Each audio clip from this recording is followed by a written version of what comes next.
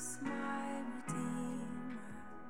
There is no more for heaven now to give. He is my joy, my righteousness and freedom, my steadfast love, my deep and boundless peace.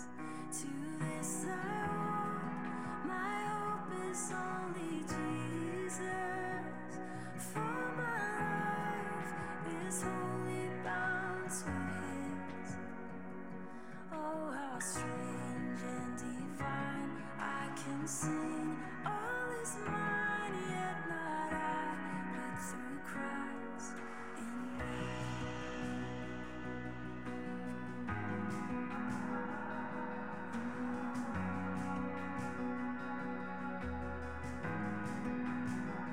The night is dark, but I am not forsaken, for by my side the Savior, He will stay.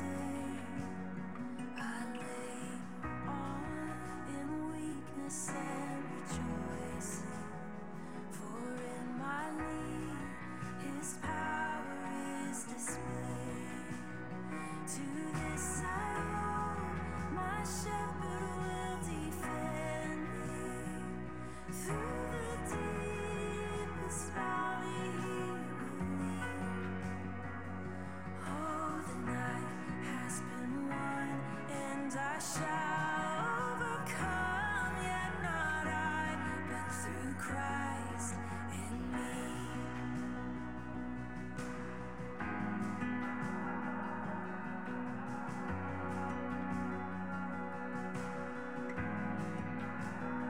No fate I dread, I know I am forgiven. The future sure, the price it has been paid. For Jesus bled and suffered for my pardon, and He was raised to overthrow the grave. To this I hold, my sin has been defeated. Jesus now and ever is my plea. Oh, the chains are released, I can sing, I am free, yet not I, but through Christ in me. With every breath I long to follow Jesus, for He has said that He will bring me home. And day by day I know He will renew me, until I stand with joy before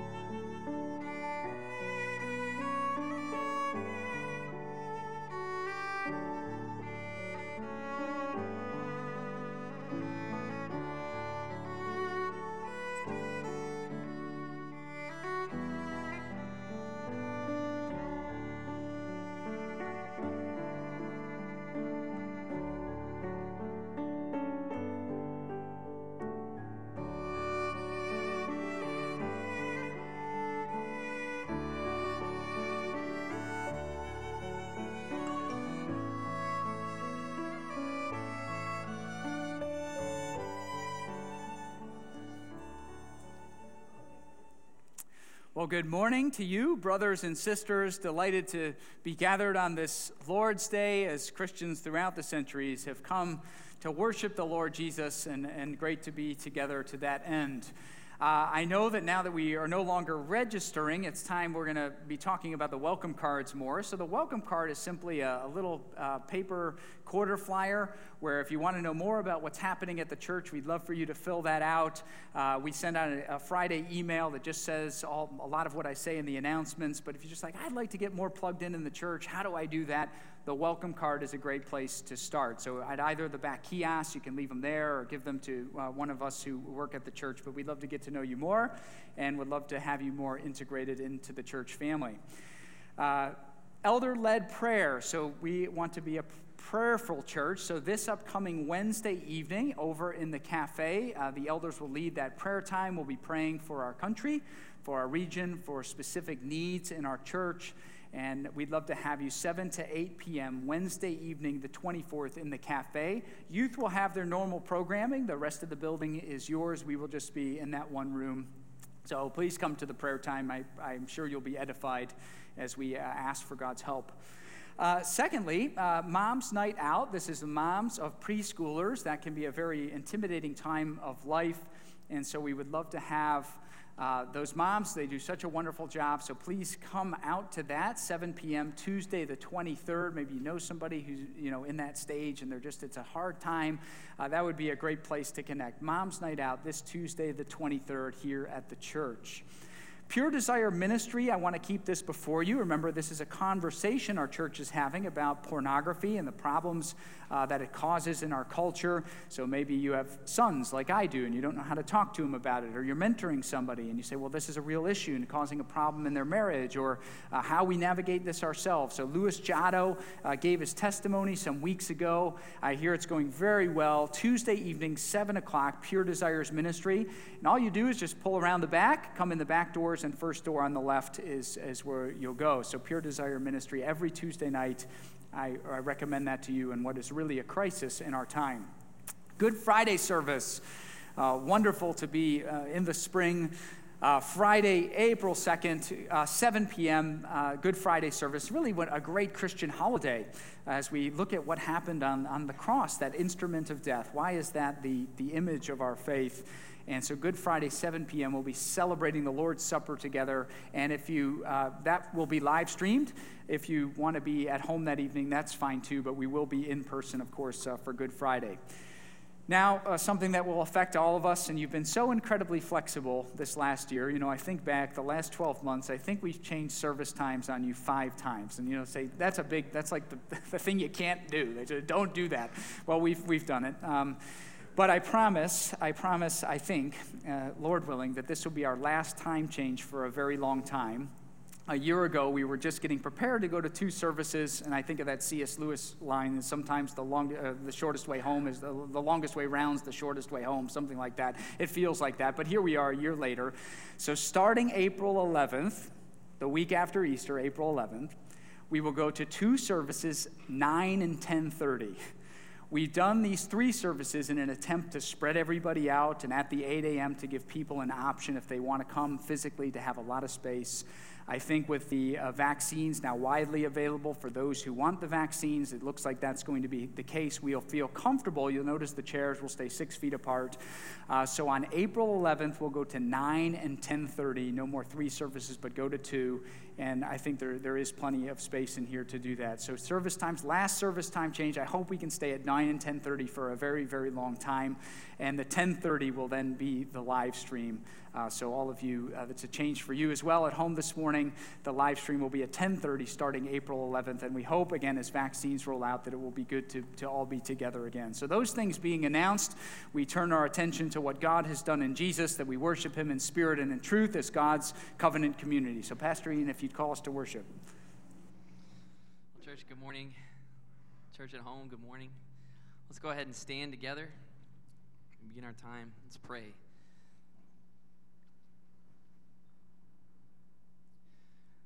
Lord God, you are the Lord of mercy and kindness and steadfast love. You bear with your people. You have through all the ages.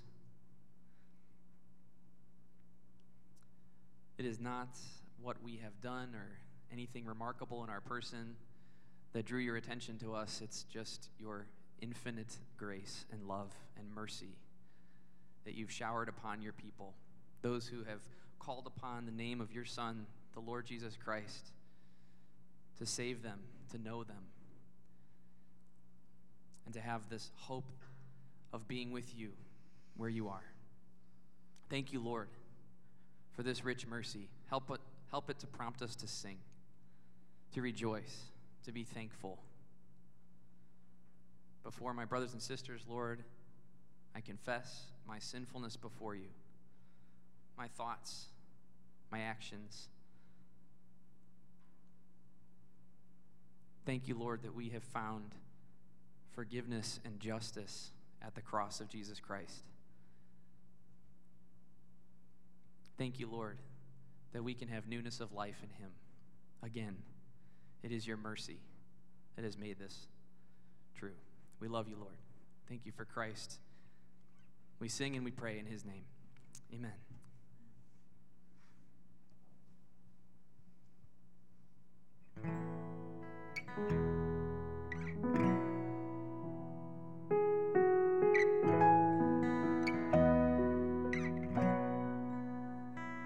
What love could remember, no wrongs we had done. Omniscient, all-knowing, he counts not their song. From end to a sea without bottom or shore. Our sins, they are many, his mercy is more. Praise the Lord. So praise the Lord.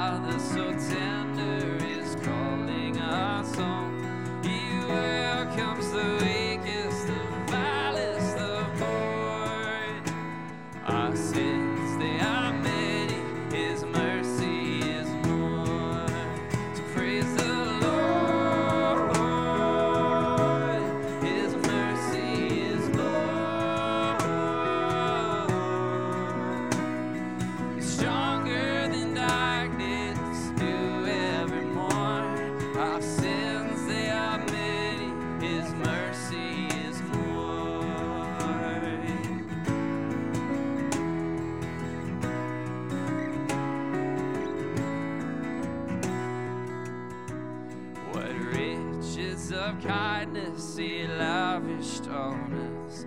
His blood was the payment, his life was the cost. We stood neath the debt we could never afford.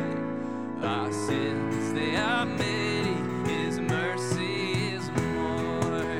So praise the Lord, his mercy is more.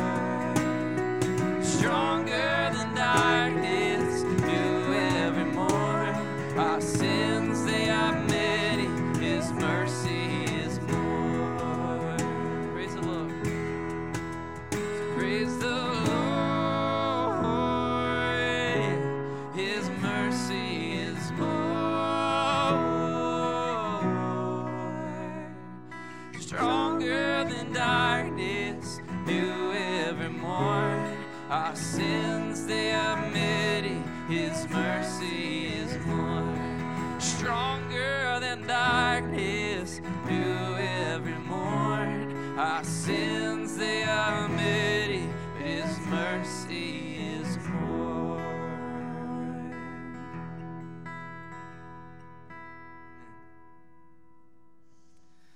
Well, saints, let's rejoice together as we can read the scriptures, agree, trust them, and that they would lead us more towards the Lord Jesus. So let's say this together. The Lord upholds all who are falling and raises up all who are bowed down. The eyes of all look to you, and you give them their food in due season. You open your hand, you satisfy the desire of every living thing. The Lord is righteous in all his ways and kind in all his works. The Lord is near to all who call on him in truth. He fulfills the desire of those who fear him. He also hears their cry and saves them. The Lord preserves all who love him, but all the wicked he will destroy. My mouth will speak the praise of the Lord, and let all flesh bless his holy name forever and ever. Amen. So a right response to the majesty of God, as we just read, is surrendering ourselves to him, namely to his Son, who gave himself for us and loves us. So we sing.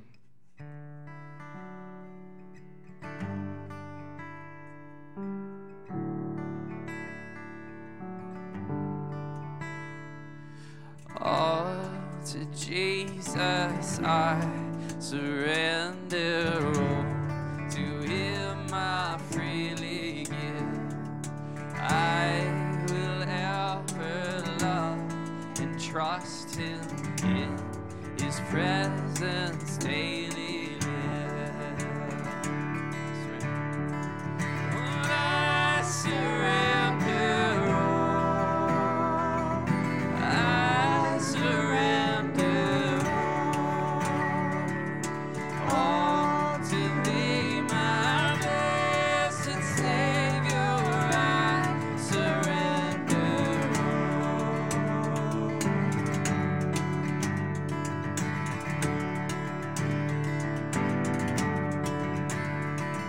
Lord, all to Jesus I surrender. Humbly at his feet I bow. Worldly pleasures all forsaken, take me, Jesus, take me now. I surrender all, Lord, I surrender all to thee, my blessed Savior. I surrender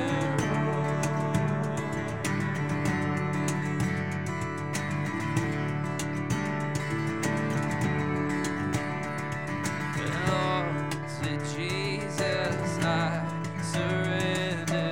Make me Savior, holy light. Let me feel your Holy Spirit. Know that thou art mine. I surrender all, Lord, I surrender all to thee, my blessed Savior. I surrender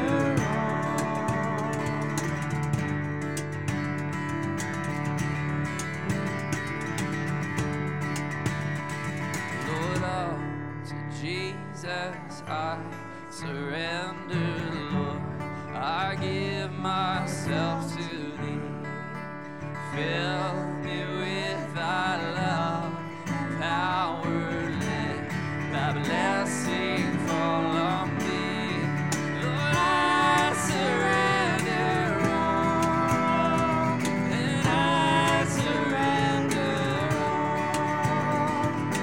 all to thee, my blessed Savior. I surrender, I surrender, oh, I surrender, and I surrender.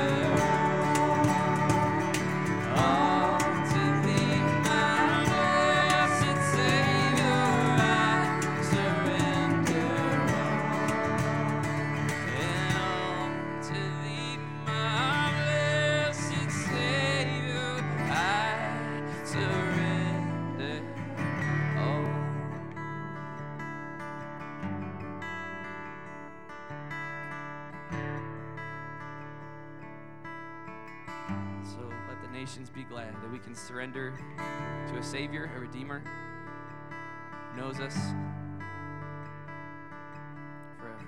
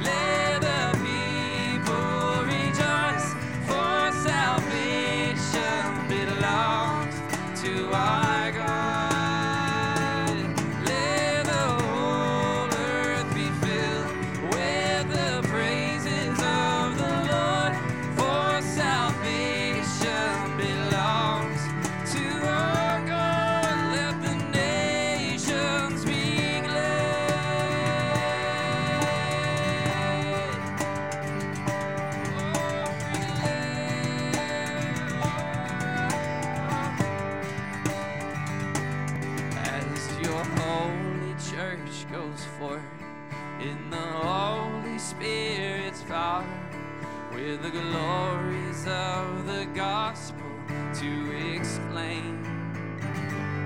Now we pray your kingdom come, and we pray your will be done, for the honor and the glory of your name. Let the nations be glad, let the people rejoice, for salvation belongs to our God. Let the whole earth be filled with the praises of the Lord, for salvation belongs to our God. Let the nations be glad, let the people rejoice, for salvation belongs to our God. Let the whole earth be filled with the praises of the Lord, for salvation belongs to our God. Let the nations be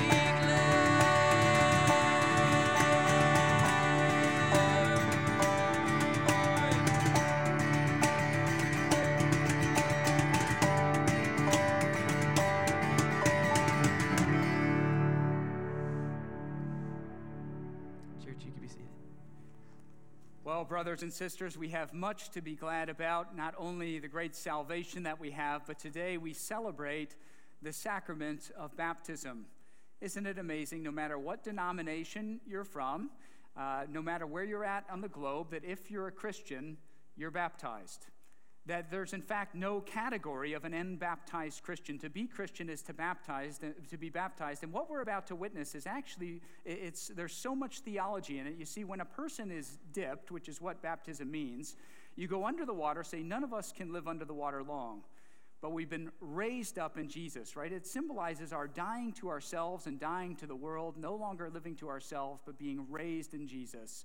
And it's an outward sign of an inward reality that we've been born again, that we've been born anew. The same way we celebrate a new baby, we celebrate the new birth. And today I'm just very thankful to introduce to you this very wonderful young lady, Miss Jane Roach.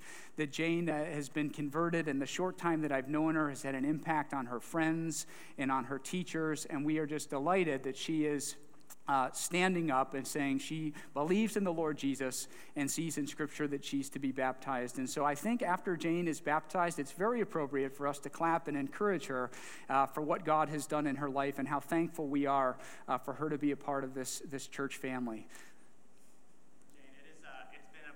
To get to know you and to hear what God has done in your life and just to see your passion and your excitement for him. And so do you believe that Jesus Christ is the Son of God? I do. And do you believe that Jesus died on the cross for your sins and was raised on the third day? I do. And do you trust in Christ alone for forgiveness and the hope of eternal life? I do. And by God's grace, do you intend to be his disciple, to obey his word, and to live out his love? I do. And I'm happy to baptize you in the name of the Father, the Son, and the Holy Spirit.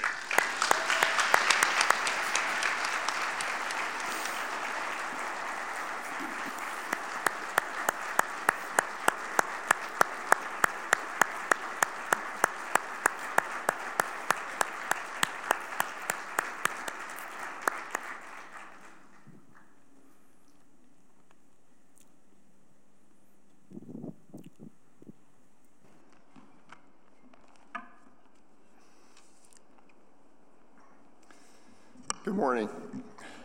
Good morning. It was emotional. Would you please join me as we go to our Heavenly Father in prayer? I'm going to read a few verses from Psalm 34 to start. I will bless the Lord at all times. His praise shall continually be in my mouth. My soul makes its boast in the Lord. Let the humble hear and be glad. Oh, magnify the Lord with me, and let us exalt his name together. I sought the Lord, and he answered me, and delivered me from all my fears. Those who look to him are radiant, and their faces shall never be ashamed. O taste and see that the Lord is good. Blessed is the man who takes refuge in him. O fear the Lord, you his saints, for those who fear him have no lack. Oh, Father, our loving Creator, God, you are our refuge and our strength, our stronghold and defender, our compassionate and ever-loving God, slow to anger and abounding in steadfast love. You are our salvation. You are good, you are holy, you are righteousness. You deserve all glory both on heaven and earth. You alone are worthy of praise. Jesus, our Savior, who left heaven to come to earth, to teach us what true love is, to lay down your life for others, who was a ransom for us, who were dead in our sin, yet you willingly went to the cross, praying to your Father, not my will, Father, but your will, accepting the punishment we should have received, beaten, bruised, crucified, giving up your spirit at your time, but then, as we'll celebrate 2 weeks from today, raising on the third day. And Father, allowing us, just like Jane, to be born again and have eternity sealed by your resurrection for us. We confess, Father, that it's our sin that put Jesus on the cross. Your love sent Jesus to earth and to bear our burdens of our sin and to die and be resurrected. And God, just like we saw with Jane, Lord, we can all have life anew by accepting Jesus as the only way, the way, the truth, and the life. The only way to the Father is our Savior, our Redeemer. And we thank you that Jane demonstrated for us what our call is as we become Christians. And maybe it tugs on some people's hearts even now, Lord, to prompt them to move, to take action. So, Father, we celebrate with her and the impact she'll have on our friends. And we just pray for our impact to be similar, Lord, that we go forth not just to come here as a church, but that we go outside to a world that needs to hear about Jesus and tell of his great glory. As we anticipate Palm Sunday next week, Lord, let us be more fervent in reaching to those who we claim to love. Let us show true love and introduce them to Jesus. So, Father, we come to you with prayers of our church and our world. For the world, Lord, we pray that this COVID virus, we know you're sovereign in it, continues to become lessened as people become vaccinated, Lord, that we can return to a more normal world. God, we pray for revival in this world, in this country, Lord. Let men not fear other men. Let politicians not just be about power, but let them fear the only one that could condemn the soul, and that's you, Father. And I pray that we just move in this nation soon, Lord, in this world, that people come to see through this virus that you are sovereign, Father, and that you alone are in control, and that you alone are good, and you seek us to know you and to love you, Father. So I pray for protection of our ministries who are serving, Lord, as they're trying to bring the gospel to many throughout this world. For our country, Father, I pray for those who are serving medically, police. Pray for our president or vice president, those in the Senate, the House, and judges, and local and state officials, Father God, that they turn to you, and that we who may know them encourage them and can plant some seeds for them. And Father, for our church this week, we had some joys, have blessings of positive surgeries, of some healings, of some positive diagnosis. I know there's others who are struggling, Lord, uncertain about a diagnosis, uncertain about a marriage or a loved one, Lord, concerned about finances, God. I pray in these times that we feel like we are not in control, which we're not, we never are, that we turn to you and that we as a church walk with those who are struggling, encouraging them, bearing their burdens, to help them realize that you are walking with them. You are all of our refuge. So God, let us surrender to you, Lord. Let us just be ever present of your great mercies and grace, Father God. And we just pray for Austin as he concludes Philippians, Lord, and just thank you for this study. And let us impact us as we leave these doors.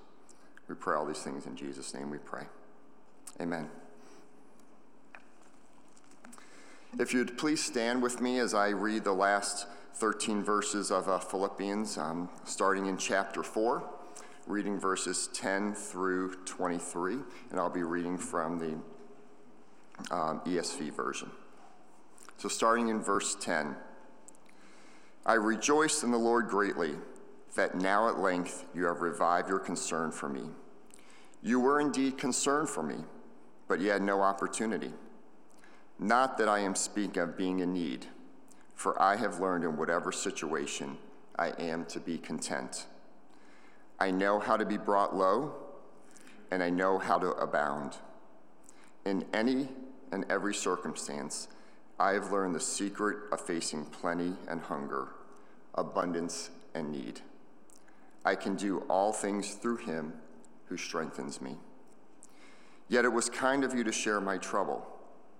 And you, Philippians, yourselves know that in the beginning of the gospel, when I left Macedonia, and no church entered into partnership with me in giving and receiving, except you only.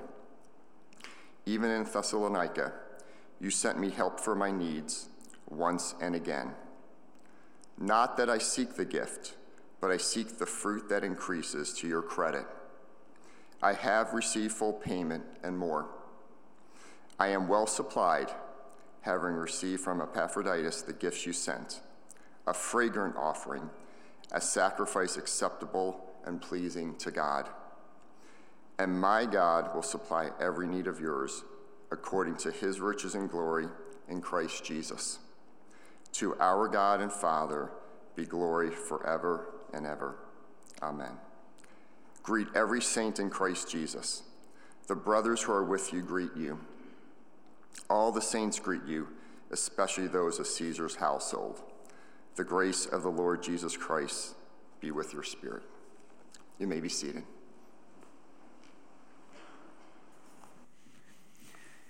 And so ends this marvelous little letter we've been looking at this winter. I hope it's been as much an encouragement to you as it has been to me, and so many wonderful one-liners. I think at the very least, if all of us could read through the letter several times, that would be a great accomplishment in itself. You probably read it in 8 or 9 minutes, something like that. But to know the power that it has for the saints all the way down to today. You know, and as you read through it, you say, finally, Paul really, in our passage, gets to the point why he wrote this letter, or one of the main reasons he wrote this letter, and that is to thank the Philippians for their financial contribution to his ministry. I suppose that's not that unusual. You think when you write a letter, sometimes you're exchanging pleasantries at the beginning, and then you get to the end, and you say, well, this is kind of really the thrust of what you want to say. That's close to the idea here. He comes around and he thanks them for how they have contributed to the name of Jesus going forth. Now, the Bible actually has a lot to say about money. And what's always the case when you're the preacher, I've talked to many guests already here today, and you say, well, here's another church that talks nothing about money. Say, for us, that the idea is always we go through the Bible, and the main passage, the main message of the passage is the main thing that we talk about Sunday morning. So everyone in the assembly should say, oh, that is what the Bible says. And so today we do come to a passage that talks about money. But as I said, God in his infinite wisdom has given us many insights as to how we can handle our finances wisely and to his glory. You think about not very many days go by where we don't think about money in some way. We're thinking about how to pay bills and how to look to the future and how to get done what needs done. Say, all of us are impacted by money in some way or another. So thank you, Lord, for giving us many insights as to how we can be good stewards. That'll be a key word today, good stewards of all that you've entrusted to us, that we need God's wisdom. And again, we have it here from Paul to these Philippians.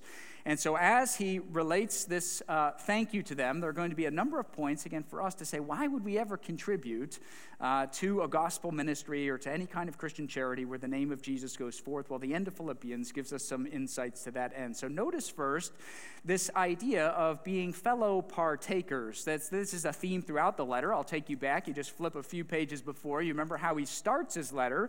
He says he's thankful for these Philippians because of your partnership in the gospel from the first day until now. That's 1:5, then down in 1:7, right? It's right of me to feel this way about all of you because I hold you in my heart, for you are all partakers with me of the grace, both in my imprisonment and my defense of the gospel. That right from the start, he's saying, look, this is the church of God doing the work of God together. That it's not how easily we fall. We slip into the pattern and we think, well, the Christian ministry stuff's for the guy who preaches. But for all of us, we go about our normal lives and the ministry's not for us. Rather, what we should say is God's called this group together in Christ in this time, in this place for a short period so that we can share the work of the ministry. That we make common cause for the gospel, that we're fellow partakers of what God has done. Now you think of it and say, well, what really, why do we do all the things that we do? You say, is it odd to some that we would gather every Sunday morning? Say, are there many things like this anymore? You say, well, we have sports, which I suppose is a place that people gather, but is there really a voluntary association where the people come together to make common cause, that we're losing more and more places to do something like church? How very important it is to say, you know what, God has called us together, and all of us share the work of the ministry. We gather because the voices together we communicate something to God in our diverse background to say it's a shared work of the people to bring him glory. Say, why do we celebrate the sacraments together? You say, well, what if, Jane was privately baptized? Just her and her family. You'd say, well, there's something else going on there, right? It's the people of God coming together, celebrating what God has done for them, and then using all of our gifts, not just financial, but to push forward the work of the ministry. While Paul has in mind here largely finances, we use a phrase here that I think is helpful. We talk about time, talents, and treasures. That's a nice way of putting it. I know many people in our congregation, they would say the most valuable resource I have is actually not my finances, it's my time. That what I'm really under pressure as to how to spend it well is my time. You say talents, right? Each one of us, you come through the membership class, one thing that say God in his great wisdom has given us all different temperaments and backgrounds, and you say, well, that can frustrate us. Say, why doesn't this person think more the way like I think? And that can be kind of a negative. You say, well, wait, maybe that's a great positive. That God's brought us together. He's given us all different times, talents, and treasures, that we're fellow partakers in the gospel. We know a bit what it's like to suffer for the cause of Christ, or at least to have a stigma to be those who would call Jesus Lord, and yet we're in it together. And Paul here is thanking them. Say, thank you, Philippians. You've understand something that's really shared. You say, hypothetical experiment. Let's just say that we had one family at the church that was extremely wealthy. They say that one family could cover all the costs of our church. They could pay all the bills and all the staff. They can contribute to all the ministries that we do now. You say, would we like that? And I'd have to say we wouldn't like that. Say, part of what it means to be a church is for all of us to use what God's entrusted to us to push forward the mission of the gospel. That's different amounts and different skills and different amounts of time, but whatever God has given to us, that we use those to amplify the name of Jesus. And that's why to come back to that word stewardship is such a good word. I will never preach on a tithe. You say, well, that's legalism, right? Like here's the, do I tithe off my net or off my gross? You could say that's not the biblical idea. It's much more here to say, are we stewards? God's entrusted to each one in the room some time and our talents and our treasures. How do we use those responsibly? Yes, to take care of our obligations, but to say what really matters to me is propelling the mission of Jesus. Hopefully you're getting, or we can make arrangements for you to get if you fill out a welcome card, the missions update. The missions update is a great thing. All the missionaries that we support, we say sometimes support, but more inclined, I hope what you hear us say is that we have ministry partners. How wonderful would it be one day? Say we're all in glory, those of us who are in Christ. And you meet some saint who was converted in northeast Rwanda.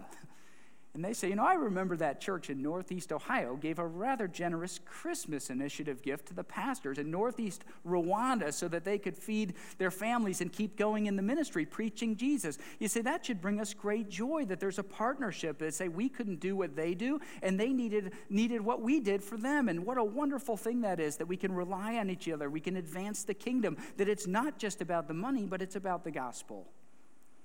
And I think also along these lines, you say there's something about sharing in our treasures that binds us together because we're all vulnerable. Say we're all a little bit at risk, right? To say, yeah, I've given sacrificially to the ministry so that we can continue to do the things that we do, that we've all got a bit in, to say there's something that binds us together. And oh, ladies and gentlemen, do we need that? See, every bit of data that we have, say we're a more fragmented people than ever. That we're more isolated, that we don't know where real attachment happens. Is there any people that I can open up to really care about, to love, to share, to make common cause at a very deep level about what really matters? Say, enter the church. What an opportunity we have. Say, there are brothers and sisters who gather, who live sacrificially, who give of their time and talents and treasures for the common cause of the name of Jesus. That we give to gospel-centered ministries, right? Because this is how we are fellow partakers, all of us, to pushing forward the name of Jesus. That there's a great delight in this, and it binds us together. That's what we're to see here. That this relationship, right, fellow partakers, verse 15, right? They've entered into a partnership with Paul, and so all of us have a partnership in the ministry, stewarding all that we have so that Jesus can be lifted high. Second point, and this one a bit more delicate. You see, I wanted to take our attention to verse 17 this time. Verse 17, Paul's saying, not that I seek the stuff that you've sent, you Philippians, I'm really thankful for that, but not that it's about the gift, but I seek the fruit that increases to your credit. You see that little line? I seek the fruit that increases to your credit. Say, what's going on there? Paul would understand, as I think the Bible in general, all the times that it talks about stewarding money, would see how we use it as an investment. See, we all know how investments work, right? We understand some things are consumed, but what we really want is things that, create more wealth over time. That's an investment. So here Paul would have us view giving to gospel ministry as a wise investment, something that's going to pay more in the end, if you will. Now, here's why I have to say I want to be very, very delicate here, because there's something that happens all over the world called the prosperity gospel. Prosperity gospel's not the gospel at all. It's very dangerous. Prosperity gospel says the more you give to the church, the better your life's going to be. See, that sells well, right? Then you have everybody giving, saying, well, this is great. I'm never going to get sick, and my life's going to be grand. See, the Bible does not say that. That's not where we're going with this. Rather, what God would have us see through Paul is that when we give to a real gospel-centered ministry where the name of Jesus goes forth, that's not lost on God. That's why in the bold heading I say giving to the advancement of the gospel is an investment with a return then in God's time. That it seems to me much of the return, right, is going to come in the end. That is when we're in glory. You see in verse 19, right? God's going to supply every need of ours according to the riches in glory in Christ Jesus. In other words, what we give to the ministry is not lost on God. You know why else this is important in the times in which we live? Is because we don't go very far without seeing ministries that really misuse finances. That it seems so often, I'll go on and say, that's a really hard thing for a church, right? To say, well, why? Look at all these knuckleheads out here that go and they take the people's money and they use it for their personal gain or use it to do evil things. And you say, that hurts very bad when you're in church leadership. I think now it's on the news. I'll just, say it to all of you very plainly that Ravi Zacharias International Ministries, it was a really hard thing for me. That Ravi was the Indian-born apologist. You see, he was a very different man than who he presented to the world for many, many years. I say if there's one person that really, if I had to pick one person that's kind of influenced the way I think about a lot, I would have picked Ravi. And you think about all those widows who would have given a check here and there to that ministry that $36 million a year. Say many, many ministries like that. Say, what was I doing? Do I become kind of scorned by that and say, well, no more of that? Well, thank goodness for what we're taught here to say, you know what, who holds that account? Does the return come from the pastor? No. Does the return come from the ministry? Absolutely not. Who's the return come from? God holds the account. It's not lost on him. That when we give with the motivation to see the name of Jesus go forth, that when we give sacrificially to him, that it's not lost on God. And he says, you know what? There's riches in Christ, and it's a guaranteed return. And we will not regret sacrificing our time and our talents and our treasures so that Jesus can be lifted high. Think about this famous line, you probably know it, from Jesus on the Sermon on the Mount. Do not lay up for yourselves treasures on earth where moths and rust destroy and where thieves break in and steal, but lay up your treasures in heaven where neither moth nor rust destroys and where thieves do not break in and steal, for where your treasure is, there your heart is also. So what's Jesus saying? He said, well, yeah, anything that we can invest in here, as important as that is, and we want to, again, be responsible. I'm not getting at that. We want to be responsible, do all the good that we can with our money here now, look out for the future. All that's a biblical thing. But all of us should realize, you know what?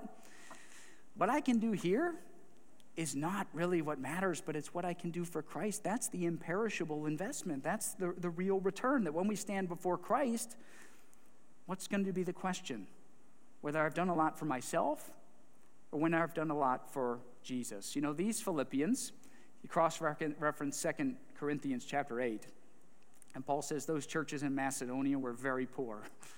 Say the Philippians were way, way poorer than us. They were a very wealthy congregation, in terms of the world.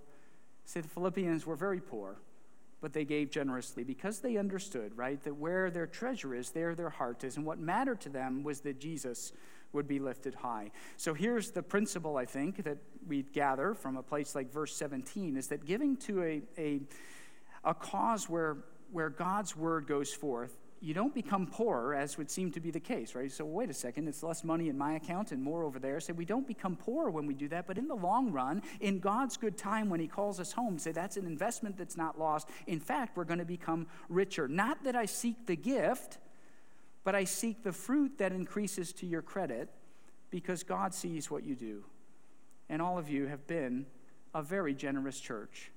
And I think, what we want to see is a generous God. The riches in Christ gives way to a generous people. So that's the point, right? That all of us, it'd be really scary to say if we stop being a generous church, we'd fail to see that we serve a generous God. Say we want to give more into Lorain County to help the poor, to help the dispossessed, to help the missionaries far away, to do things beyond our walls. We want that going out. Why? Because we're fellow partakers and we know that we're investing in the kingdom that has a guaranteed return in God's good time. So point number one, the sharing of our finances binds us together. We really share it. That's what makes us a church.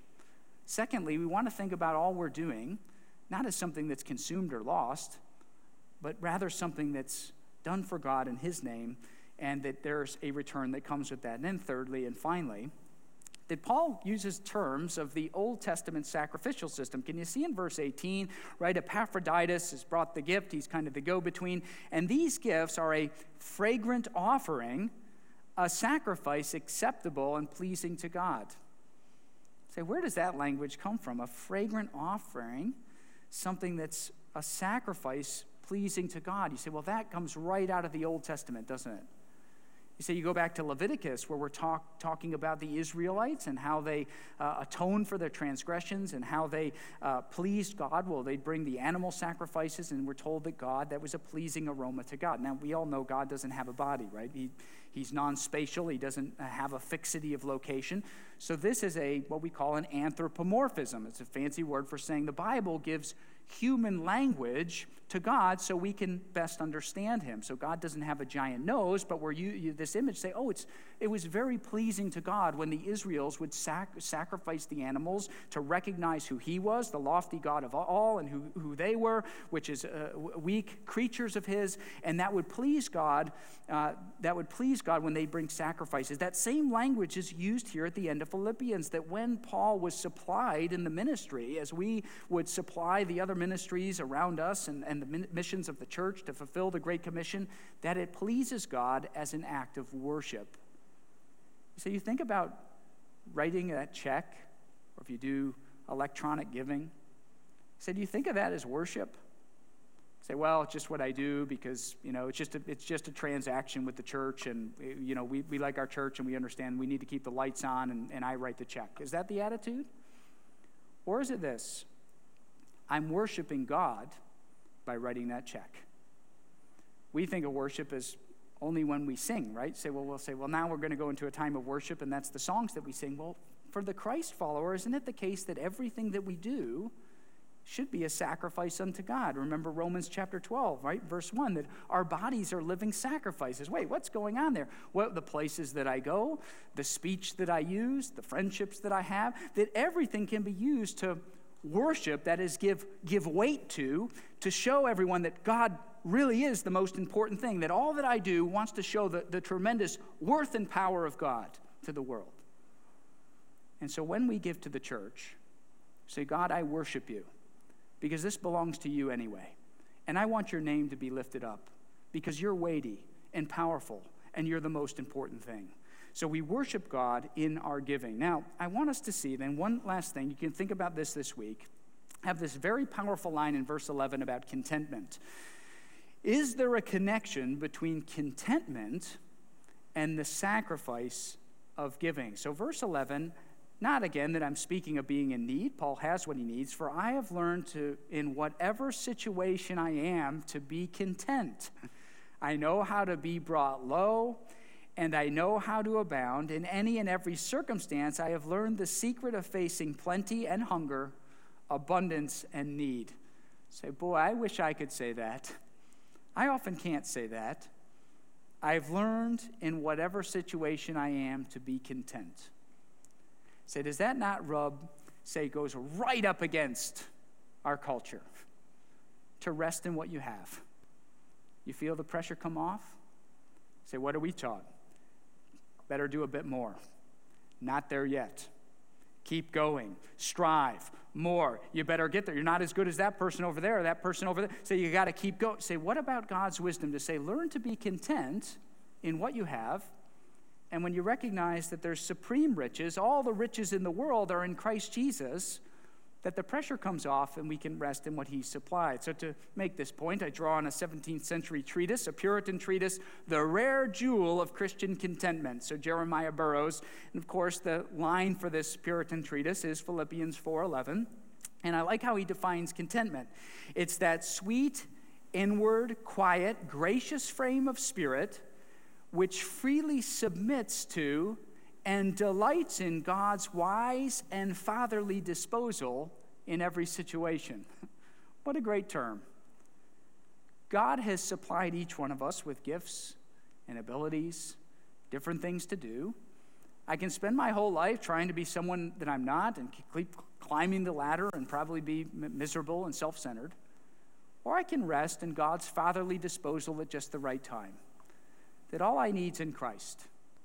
And when I recognize that, am I not more inclined then to give sacrificially of all that he's entrusted us? Again, we go back to this idea of stewardship. And listen again, he goes on, Burroughs, that contentment is not so much by adding more to your condition, but by subtracting from our desires so that our desires match our circumstances. Again, very wise counsel there, right? So how do I learn to be content? Is it because I want more and more? No, actually, submit to God and rest in him.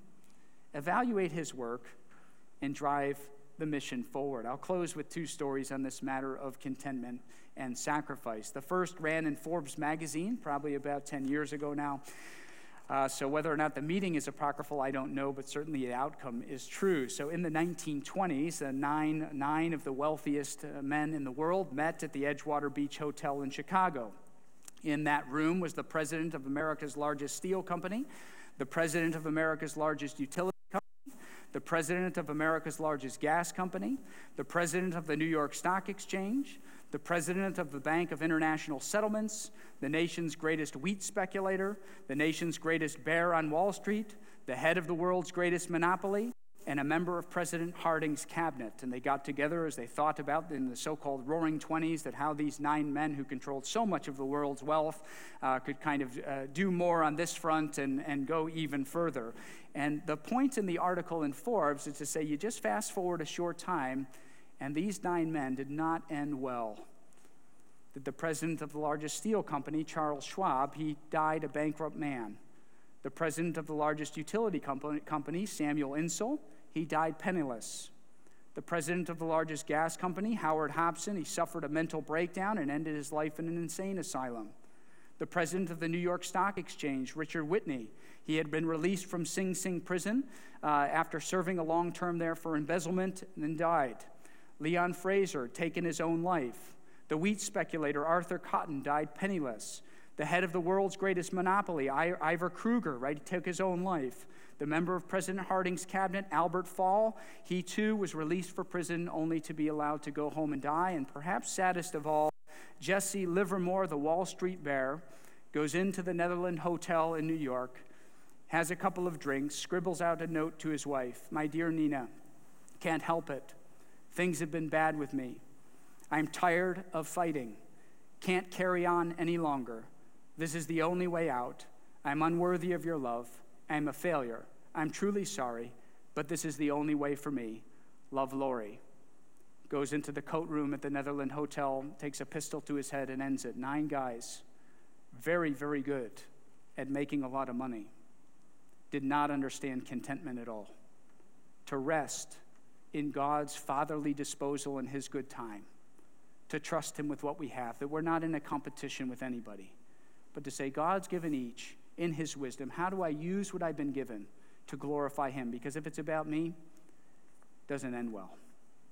Conversely, as a foil to that story, I'd heard this firsthand, but evidently a wealthy businessman was on a mission trip in Thailand, some part in rural Thailand, and he went into the village church there, just this little hut.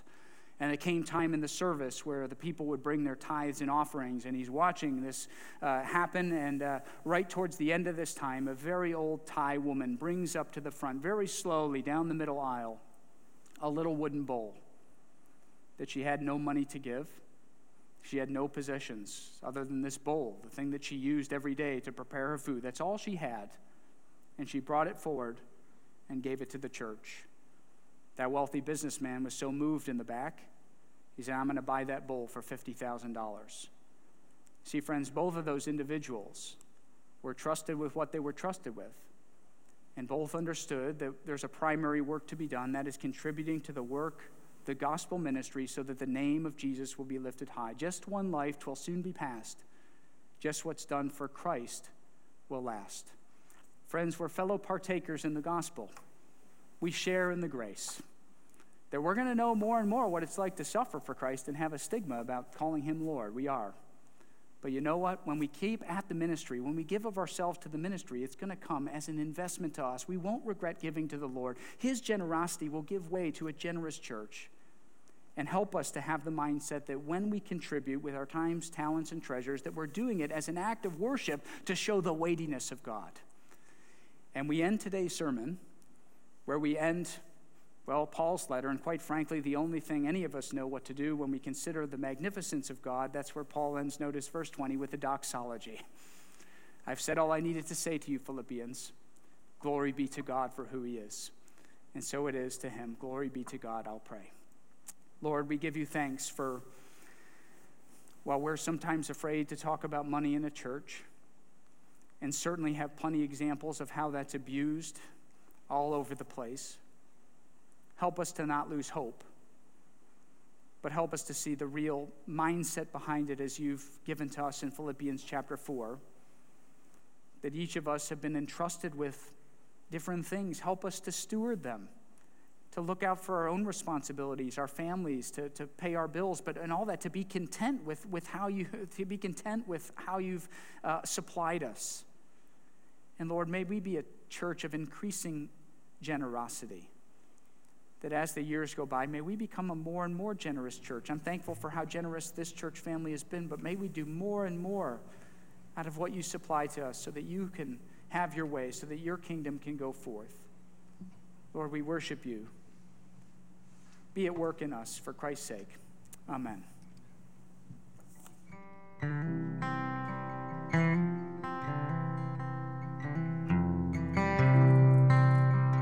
Well, church, let's sing together with joy in our hearts to the Savior.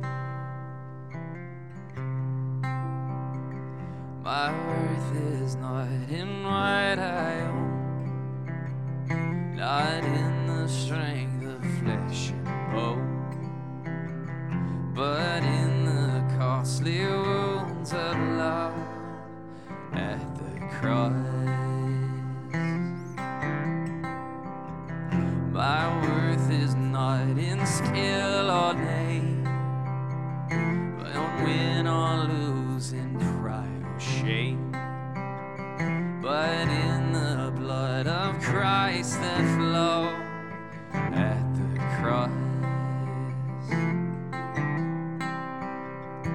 I rejoice in my Redeemer, greatest treasure, wellspring of my soul. I will trust in him no other. My soul is satisfied in him alone.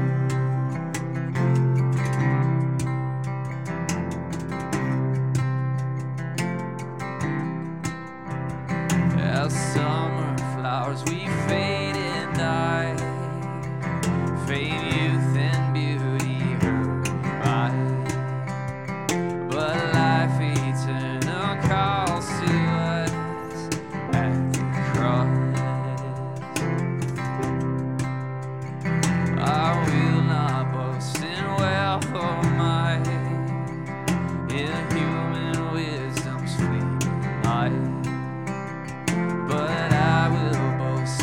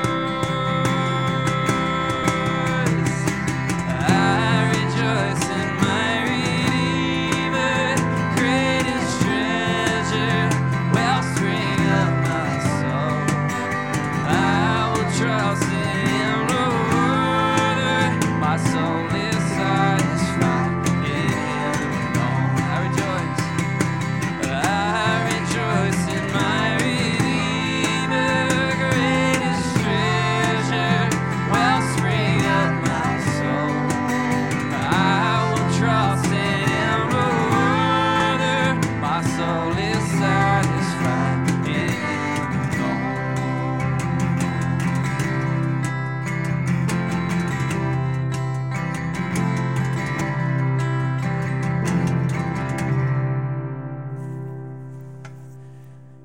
Be satisfied in God alone. I have learned in whatever situation I am to be content.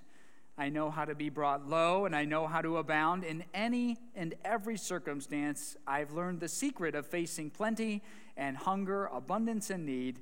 I can do all things through him, that is Christ, who strengthens me. May we continue to be a generous church, and may the work of the Lord abound from among our walls. Now unto him who's able to keep you from stumbling, and to present you before his glorious presence, faultless and with great joy, to the only God, our Savior, be glory, honor, dominion, and authority through all the ages, now and forevermore. Amen. And we go in the Lord's peace. Christ is mine forevermore. Christ is mine.